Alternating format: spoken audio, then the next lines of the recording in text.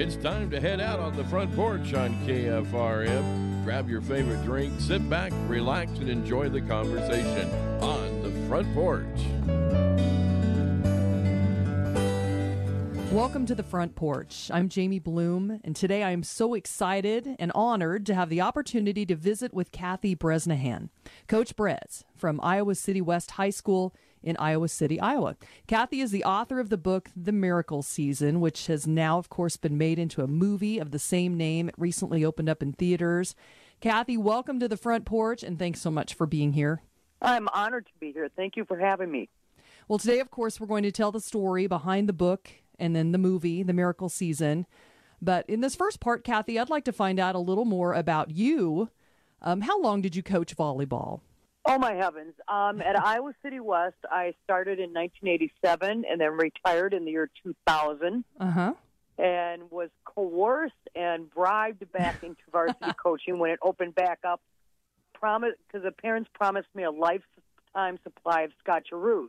Oh, well, hey. Now, that only lasted until their girls graduated. It's like, wait, there was no limit. A lifetime supply should be a lifetime supply, right? That's right. Yeah. Yeah, exactly. Absolutely. Yeah. So then I came back in 2005 and coached till 2014. Wow, that is a long, long time to coach volleyball. Yeah, it was there's just nothing like being around a team. Mm-hmm. You know, I don't care if it's a great work team but when you're around high school athletes and you get to watch them grow through the years and go through the trials and tribulations, of course, nothing would have prepared us for what we went through the miracle season. But it's just such a gratifying and rewarding career. Obviously, you loved it if you kept doing it that long. I absolutely love it. Yep. Yeah, that's awesome. So did you grow up there in the Iowa City area? I did not. I grew up in a little town called Dickeyville, Wisconsin. Oh, okay. Which is right up in the tri-state area between Wisconsin, Illinois, and Iowa. So I came to Iowa City for grad school, and I never left. Okay. It's a great university town, and I just really liked it here. Oh, good. So were sports a big part of your life as you grew up? Did you always play sports, as a child and high school student? I did. I absolutely, I had some great coaches, and I couldn't decide when I was young if I wanted to be a veterinarian or if I wanted to be a teacher, and I thought I want to try to have the same impact on people's lives that my coaches had on mine. So that sealed the deal for me. All right. So you taught school as well while you were coaching then? Right, at ninth grade health.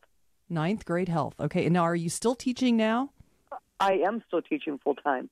All right. I thought that was right because just of the time that I needed to call you today for the interview, I thought was after school. So. Absolutely, after school.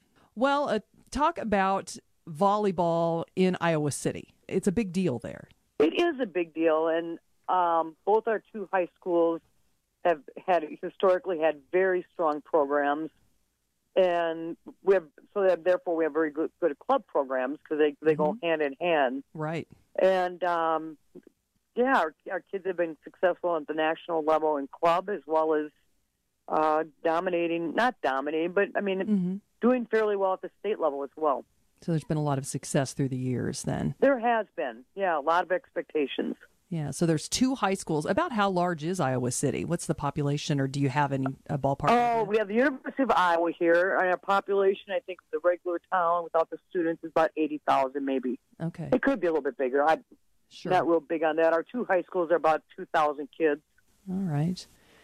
Kathy, how would you describe yourself as a coach? What type of coach were you? Oh, my heavens. I think my first round when I retired the first time was more because I'm ultra competitive. I think a lot of times when people have been athletes who are, and I started to lose perspective of what wins and losses meant, and losses started to bother me more than the wins were gratifying. Yeah. And by stepping away, I think I got a lot better perspective of, that coaching is about relationships. I think when you're young and in your 20s, it's just so gung-ho to win and take the world by storm. And as we get older, I think the importance of just establishing relationships with kids is really what it's about.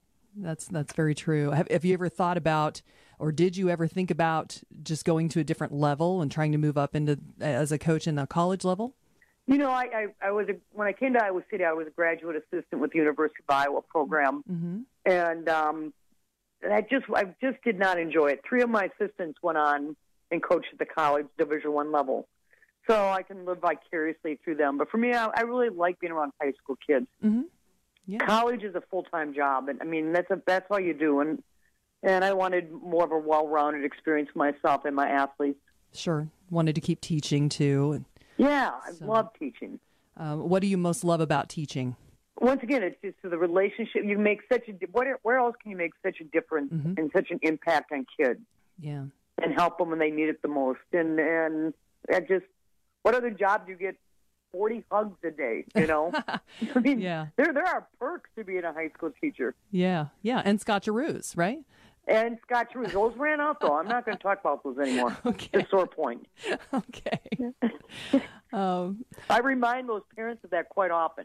Do you? Okay. And if they listen to this interview, they'll be reminded again. So they will be. It's in the book, even. Yeah. You might have some scotcheroos delivered to your door. So yeah, I doubt it. No, now they think it's really funny. So through those years, those many, many years, did you ever have a team that was as talented as the team in the Miracle season, or was that an especially talented team? Had you been to state a lot of years? We've gone to state a number of years. We actually were more talented the previous year, and that was our first state title. And then we graduated 3 kids to the Division I level. So I thought we were going to be competitive. Sure. But there's no way I thought that we would be one of the elite teams in the state. Yeah. We had our returning all-state setter, Caroline Found. And so when you have a great setter, they can make your average hitters look really good. Sure. So I knew we could be competitive with Caroline, but we just graduated a lot of firepower. So I did not think that we were going to be competitive on the state level. All right. So talk about Caroline Found and her role on your team. Oh, my heavens. I could talk about Caroline the whole 44 minutes. Caroline was the most exuberant, spontaneous, passionate person I've ever met in my life. She woke up every morning, and she told me this once, that she woke up and thought before she got out of bed, what was something she could do for somebody else that day? I mean, and that's really how she lived her life, is she loved meeting people, and she loved making people feel good, and whether it was our kids with special needs, you know, they all just thought she was their best friend, or the kid that was living out of his car, his family was homeless. I mean, she just went out of her way to help the disenfranchised kids feel important. And what a neat quality. Yeah, absolutely. And then on the team, she was obviously a leader. Oh, my heavens, yeah. She was the motivator. I mean, we all drew energy from Caroline because she was so fun to have in practice. And everybody, she knew what buttons to push. She knew which kids wanted to be pushed harder and said, you know, come on, get it going, let's go. And which kids she just needed to simply say, hey, that was a bad step. That was my fault. You know, let's go get the next one. So she knew just instinctively what people needed to succeed. And boy, you can't ask for more than that as a coach. Right. Yeah, definitely. Her family was very supportive of the team as well.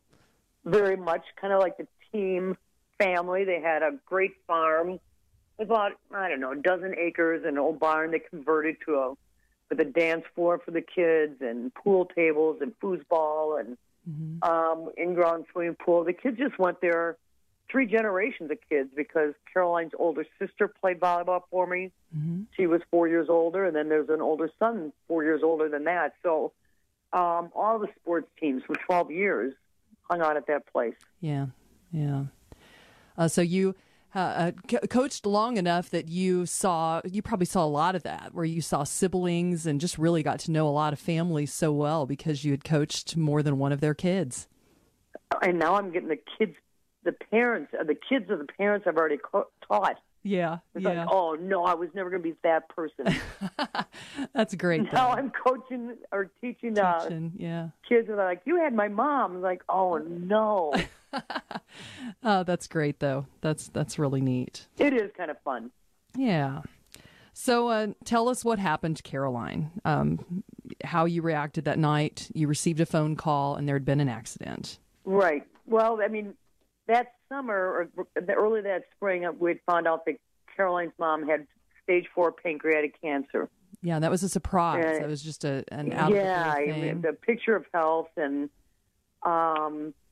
she came to me and grabbed me one morning and said, "Tell me what this means. No one will be honest with me."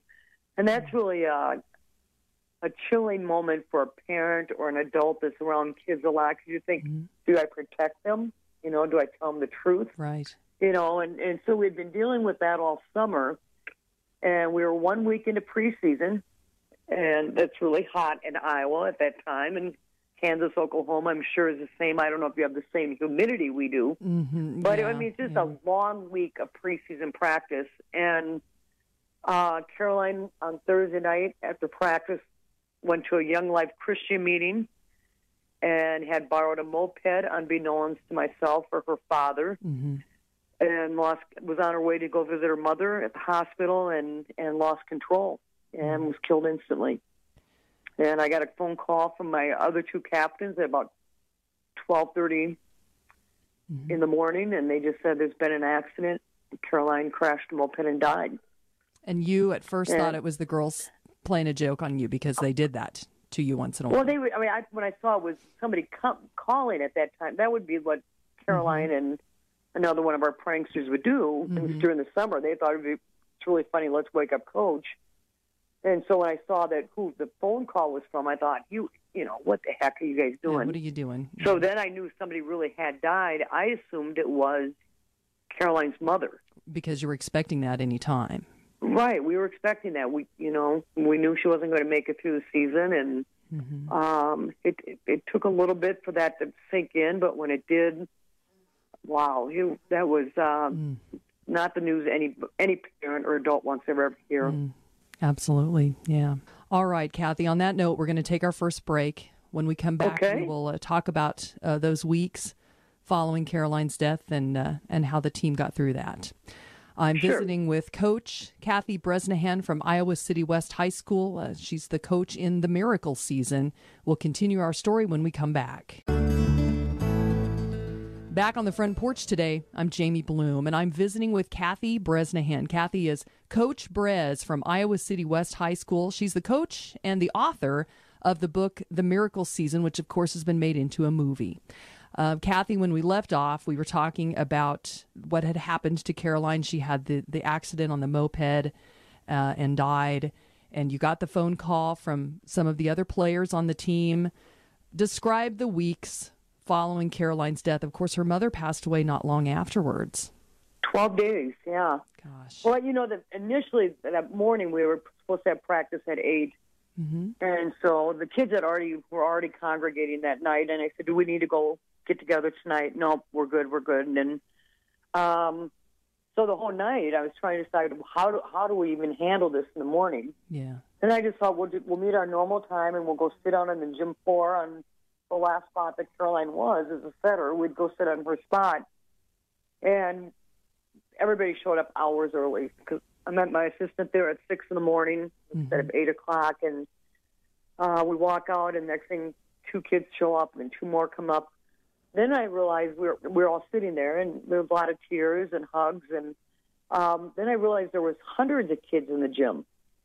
That this is just where kids just showed up when they heard the news, and I think they thought the volleyball court was where they most thought of Caroline. So that became kind of the theme of the year, that the team became an extension to them, I think, of Caroline.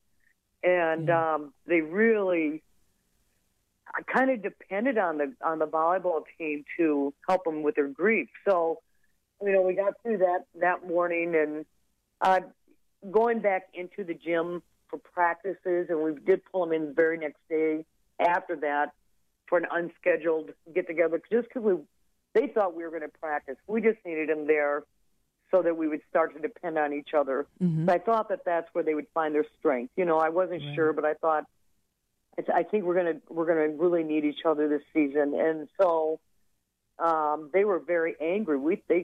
Later on, they told us that they thought we were just going to have practice like normal, and that was not our intent at all. We probably should have just gone and met in the team room and not been anywhere near court. But You know, just stepping back on that court for them was just like pulling off a scab from that day forward, because it would remind them that Caroline wasn't there. You know, we were right at the start of our season, so to have this big, loud, vocal, big-hearted presence gone was just exacerbated every day, and so noticeable that she wasn't around. Right. So how did your coaching style change over those next few weeks, just feeling like your girls were so fragile at that point in time? I felt the weight of the world on my shoulders. My whole goal was the wins weren't important. I couldn't care less how we did on the court in matches. I just thought I had to help them heal and to get through this, whatever means possible. So the movie kind of makes it look like it was just all this really serious stuff. We did a lot of cutting up and antics, I mean, we really felt like laughter was important.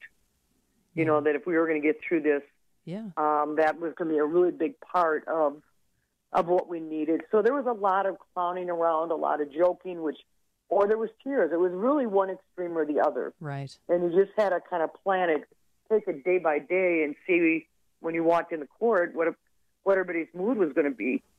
You know, my assistant and I would walk in, and they'd all be hiding on us in the bleachers, or they'd be hiding in the heating boxes, and until we could hear somebody giggling, we'd have no idea where they were. Yeah.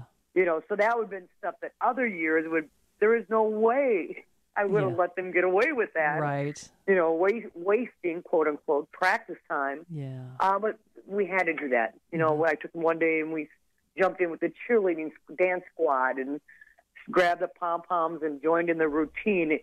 Anything to make them laugh. There was no bounds if we could get them to laugh. Yeah. You know, and so I think most coaches probably would have cringed because our practices were so unorthodox. We did really so little of volleyball stuff. But I guess we did what we had to do. Right, to get through. And I know Caroline was described by a couple of the other players in the clips that I saw as kind of a goofball. So that was kind of her role on the team, was to keep things light. That was a role, you know, and the music every day. And she was the one who brought joy to the court because she loved the sport so much, you know. But, yeah, you never knew what she was going to do, and kept you on your guard as an adult, whether it was her family or her coaches or her teachers. But I can tell you her teammates just absolutely adored her because of that. Yeah. We've mentioned already in the show that Caroline was your setter. Explain it to the people out here who are not volleyball people. Explain the very important role of a setter. Right. The setter is an extension of the coach on the court. They've got to be able to analyze in a split second as the ball's coming towards them what defense the other team is running, where the other team's blockers are, which of their hitters has the best opportunity to finish the point. And we usually train our setters for about 5 years to get them ready for varsity. And we didn't have a backup setter. And ironically enough, we'd even talked several times in the summer, in the event Caroline's mother died, who are we going to have set? Should we start training somebody? And we decided that would send the wrong message to her. Right. We even thought about maybe we should have a backup person right now. And it was one of the few years that our next setter was only a freshman. So we had nobody to take her place on this team. So I had to tab her best friend to jump in and take her spot, Kelly Fleeler, which was a horrible burden to put on her young shoulders. Yeah. To take her best friend's spot on the team. Right. And it took her a while to really get going, it sounds like. It was. I mean, I had to really build up a trust. I mean, told her every day, Kelly, you got to trust me. I can get you there. Just trust me. And that in itself became a joke. And I said, you know what? Tell you what, you and I are going to become best friends. I'm going to, wherever you are, I'm going to be. I'm going to move my dog. We're going to move into your house. You know, and that night her mom set out an extra place setting, and Kelly saw it and just screamed and said, no, she's not coming here. You know, so I tried to, you know, ease that from her. But, one, it was a horribly physical task to try to figure out how to become a setter. It'd be like, you know, trying to grab a linebacker off your team and making them a quarterback with no training. Right, yeah. So it was a crash course for Kelly to try to take in 5 weeks to be prepared what normally would take 5 years. Right. And I saw in one of the clips that he ran like 80-some plays that she had to learn. Right. She had to learn the what each hitter, we have 3 plays on every serve, so for different situations, and she had to learn what each different hitter was going to hit when we called out the plays. And she's just graduating from PT school this spring, and so, I mean, it helped that she was a 4.0 student, but, I think the emotional toll on her was so much more difficult than just the physical aspect of learning how to be a setter. Yeah. It was a terrible emotional burden. Sure. So the season got going. You started playing games. Things weren't going so well. I want you to tell us the story of the pennies. Well, we were doing some winning. Unlike the movie that showed us forfeiting matches, but each win was just really, it always felt like the wheels were ready to fall off, and I knew at any moment the rest of the season would be done. Yeah. I mean, I was just feeling this tremendous pressure because at this point they voiced the fact that the only thing they'd be satisfied with is another state championship. Yeah. And that was so beyond what we were capable of doing at that point. And one night, Mom, maybe about 4 weeks after Caroline died, I just had a breakdown. I mean, I couldn't be in the gym anymore. I couldn't be strong anymore. And I just sent him home and said, let's just have an easy night, which I don't usually do, and just send them out and let them go home early. And I went into the locker room, and I just started sobbing. And I just said, Caroline, all right, so you asked a tough question here. I just said, Caroline, I need some sign that you're okay. Yeah, just give me something that you're still with us. And I walked out of my room. I didn't expect anything. I walked out of my office and looked down, and there was 2 pennies at the base of the door, heads up.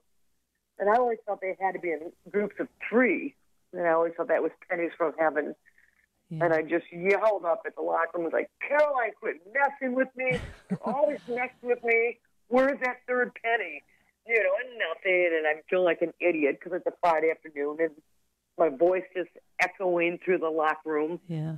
And I take a step out the door, and the 3rd penny was right there. And the rest of the season, we kept finding sets of 3 pennies in just really strange places. And that really healed my soul that day. I knew that that was my sign. Yeah. And your season turned around. Our season got better and better, and we won the regular season championship. Not easy. I mean, none of the wins were easy or dominating, just through grit and determination. And we made it to the state championship, where you have to win 3 matches to become the crowned champions. And we got to the championship match, and our opponent was our crosstown rivals, Iowa City High. Oh, really? And the scene was set. I mean, it was an all Iowa City championship. And you didn't do great from what I hear in the first couple sets, and then you were able to come back. 27-29 the first set, and then we lost. And you only go to 25 normally. Right.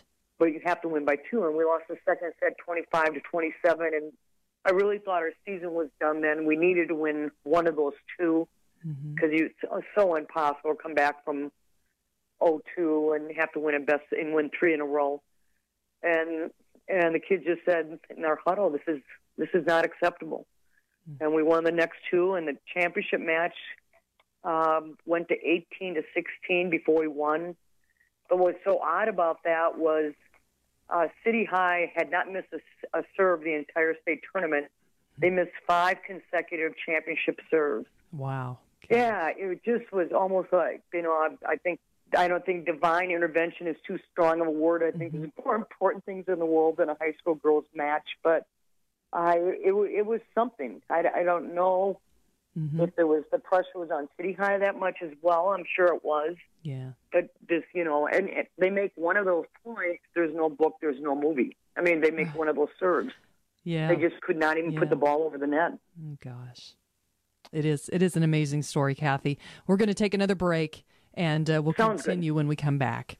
I'm visiting with Coach Kathy Bresnahan today on the Front Porch. We'll be back after this. Back on the Front Porch today, I'm Jamie Bloom, visiting with Coach Kathy Bresnahan. Kathy is Coach Brez from Iowa City West High School and, of course, author of the book The Miracle Season, which we've been discussing the season. Just talked about you winning that state championship. Didn't think it was going to happen. And then, a surprise, it did. Talk about the student support you received. You just mentioned during the break we were visiting the Live Like Line T-shirts that all the kids wore, because Caroline didn't just make a big impression on her teammates, but really on all of the students in your school. Oh, yeah. I mean, I think their first Live Like Line, two of our best friends came up with that slogan by the next day. Yeah. Just this outlandish bright blue with this bright orange writing, and they just said it had to be bright like Caroline was. And I think they took 2,000 T-shirt orders the first week, and I can't even tell you, they've printed thousands and thousands more. And since I know they were printing, I think 4,000 last weekend after people have seen the movie. Yeah. But what Live Like Line meant to us, and that became kind of the mantra of the school that season, that whole school year, was be kinder to people. Mm-hmm. You know, be nice. And it was an incredible school year, and one that I hope everybody gets a chance to experience. Mm-hmm. People were kind. People overachieved. I think we had 35 National Merit Scholar finalists. We won 7 state championships, which in a large school is really difficult. Yeah.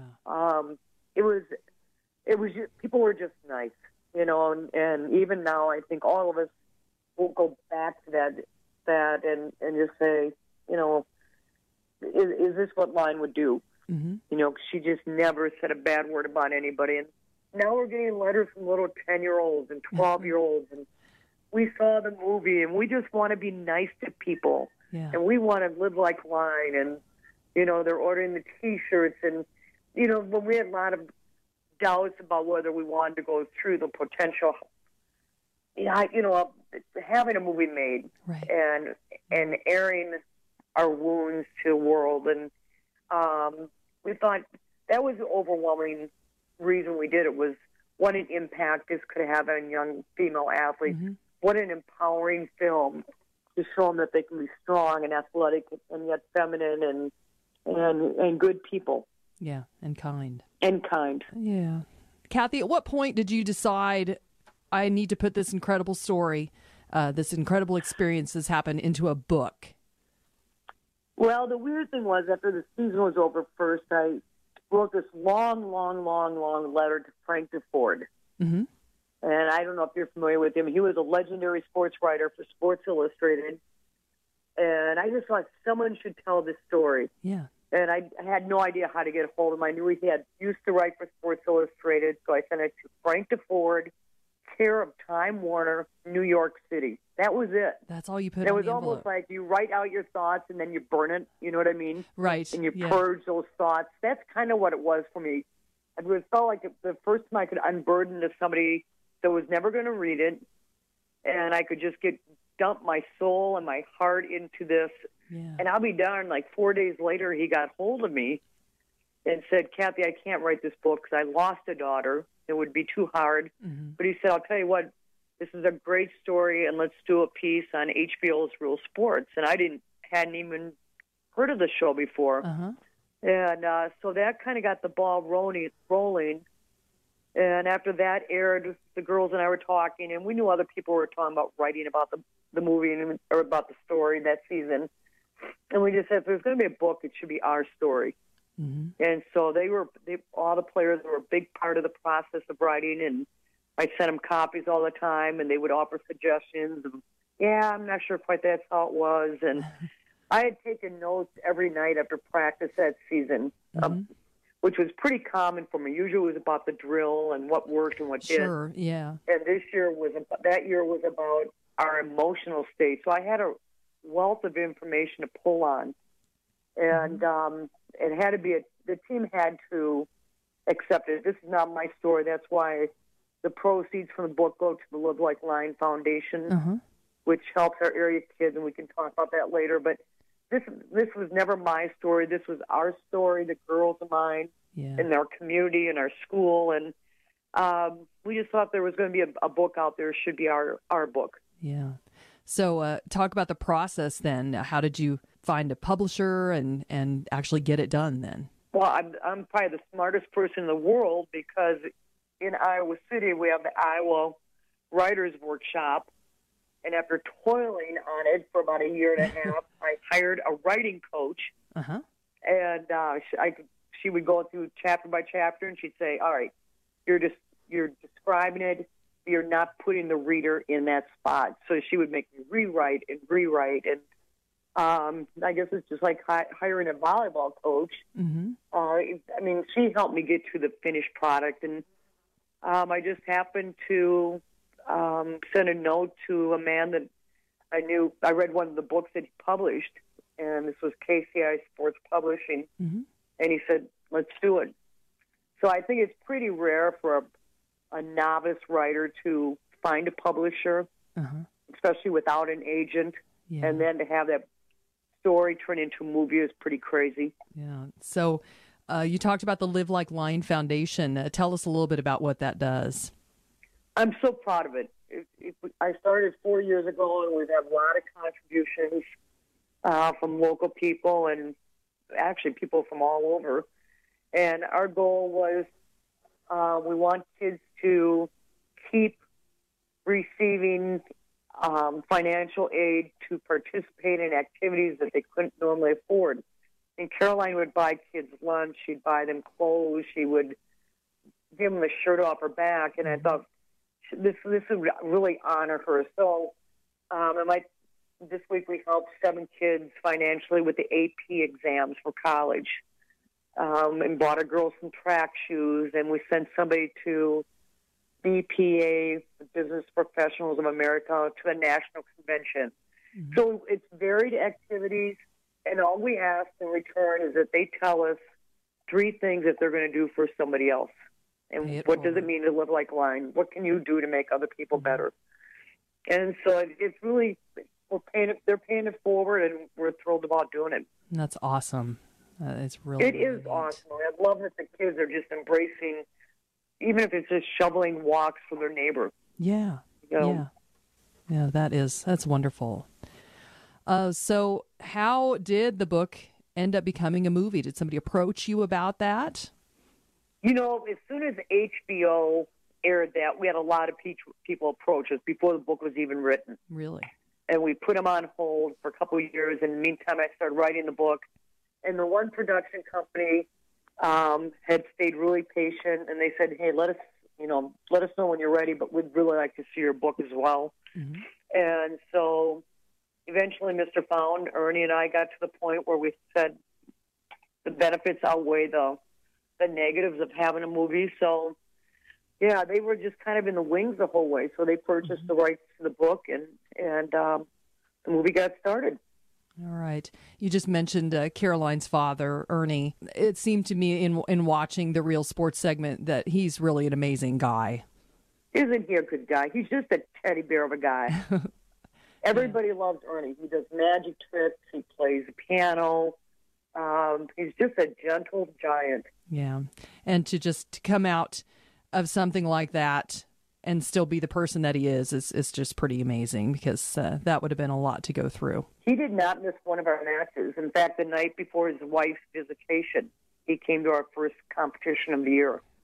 He did, and you think the strength that took for him to watch his senior night, and his daughter wasn't next to him on senior night. And you think, where did he find that well of strength to go forward? Absolutely. Well, Kathy, we're going to take one more break. And when we come back, I want to talk more about the making of the movie and a little more about the book. So I'm visiting with Kathy Bresnahan today, author of The Miracle Season, and we'll visit more when I come back. We're back today on our final segment on the Front Porch. I'm Jamie Bloom, and I've just really been enjoying this interview today with Kathy Bresnahan. She's Coach Brez from Iowa City West High School in Iowa City, Iowa. Of course, author of the book The Miracle Season, which has been made into a movie, and it's just been released early April. So a lot of you out there may have already seen the movie. And she was talking when we left off about how the book became a movie. And really, you said the movie, the interest in making a movie came before the book was even published. So, right. So how much input then did you have on making the movie script, the adaptation part of that? They took the screenplay took a lot of liberties as far as the actual storyline.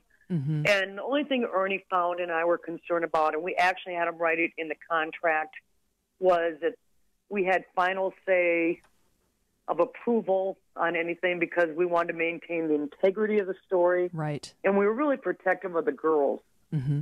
So we had them put in there that the girls could not be shown drinking alcohol or, doing wild and promiscuous things because that's not who they were. Right. So that was, the company very graciously said, absolutely, we want to do right by this. So as far as, Ernie had a lot more suggestions than I did as far as musical score and things like that. But, I worked with Helen quite a bit as far as putting her in a coaching frame of mind because she kept saying wasn't competitive. And I said, well, of course you are. Yeah. If you and Meryl Streep were up for the role of your lifetime, you're trying to tell me you wouldn't be competitive? Now, did you have any say in the casting? Like, at what point did you find out? Heck, no, I did not have any say. Yeah, I was kind of campaigning for J-Lo, but that just didn't happen. So, when they said we got an Academy Award-winning actress to play you, it was like, holy cow. Yeah. Or she happened to call or email and they see Helen Hunt come up on my phone. It's like, I have to kind of pinch myself. Like, really? Yeah. Do you really have Helen Hunt's personal phone number? Oh, I bet that was crazy. Yeah. She's a good person. She really embraced the role, and it was interesting because the relationship then of her and the actresses in the movie, they still get together every week and get ice cream. Really? And get together, yeah. And one's getting married this fall, and a couple are in the wedding. I guess it's unheard of in Hollywood. Yeah. But they really did become a team. It was a neat thing to see evolve. Yeah, that is really neat. Yeah, it really is. So you did get to spend some time on the set.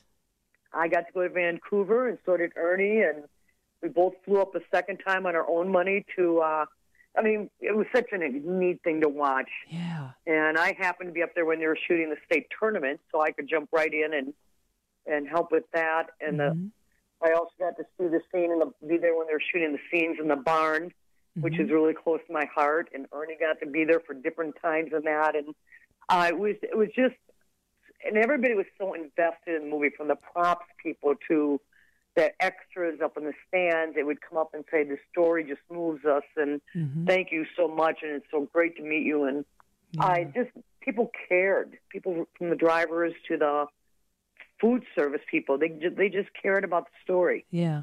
Would you say that's what surprised you the most about a movie set? Oh, my heavens.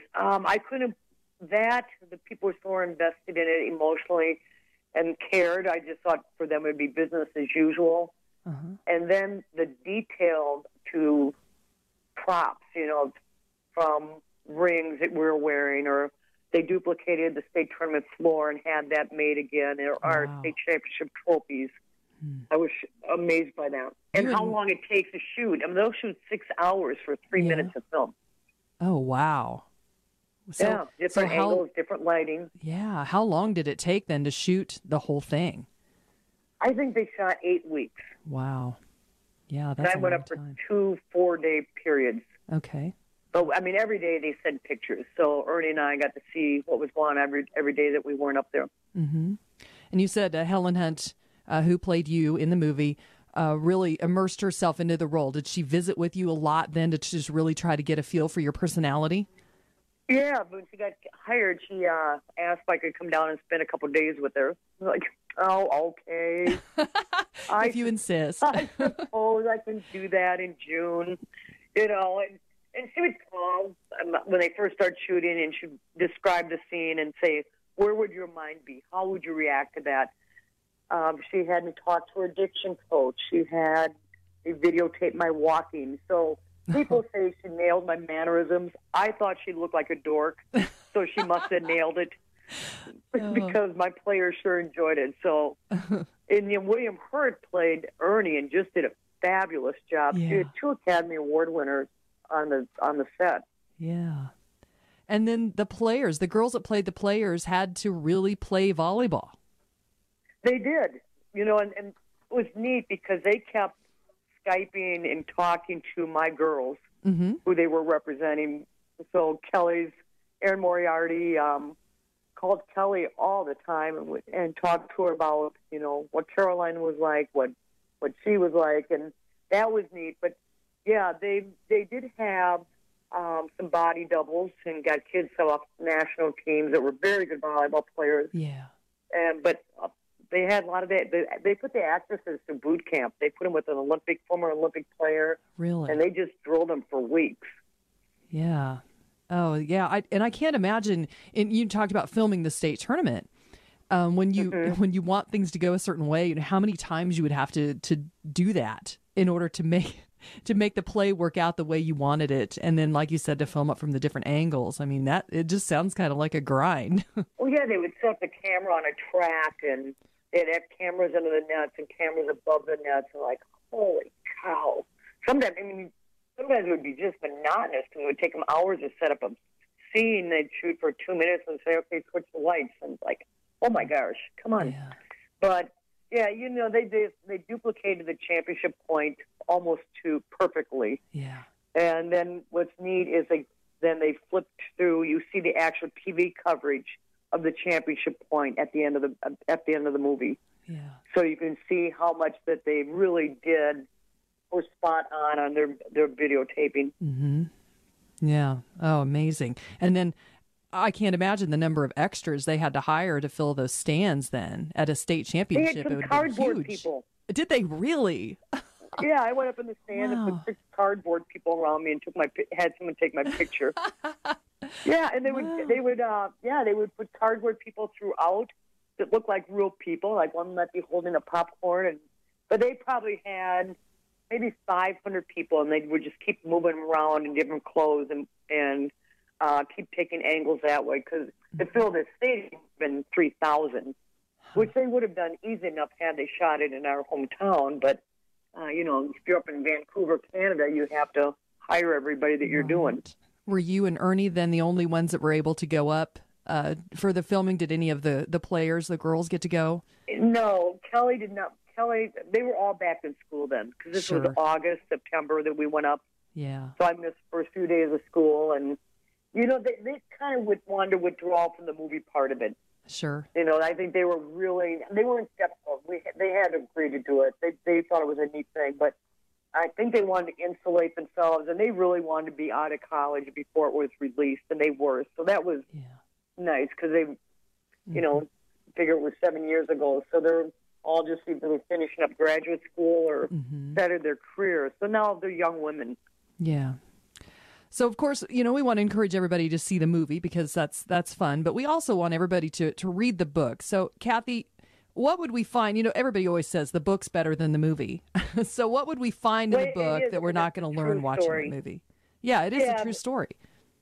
Yeah, we have a real things in there. People write me and say, well, did you really have those notebooks? And I'm like, no, I didn't have those notebooks, and things like that. The book is available on Amazon, or it's at the Barnes & Noble stores. It's doing very well in the sports categories, and for Amazon, I think it's number 1 in 5 or 6 categories, so I'm absolutely thrilled with that. Yeah. Or they can go to KCI Sports Publishing in Stevens Point, Wisconsin, and order it. Yeah.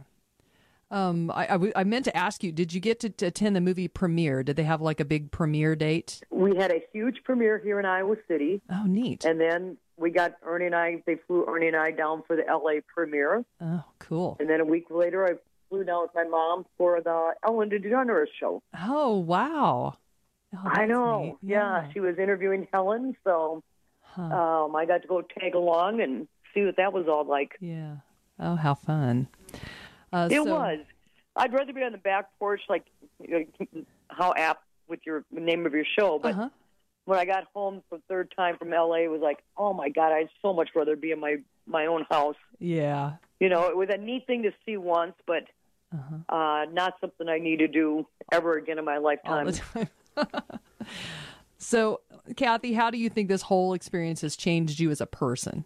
Oh, my heavens. I would say from that season, a certain amount of humbleness, and I feel very blessed to have had the people around me that I did. I feel very grateful for what life's given all of us from this. And it all started with a tragedy, but what we made of that tragedy is what I feel so blessed about. So I think it's made me a better person. I hope the heck it has. What do you hope most people will remember about Caroline? Her smile, her infectious smile, and that it's okay to just love life. Because we don't know how long we have. Yeah, very well said. Well, Coach, this has been an incredible story, and I'm, again, so honored that you would share it with our listening audience. Thank you so much for being with me.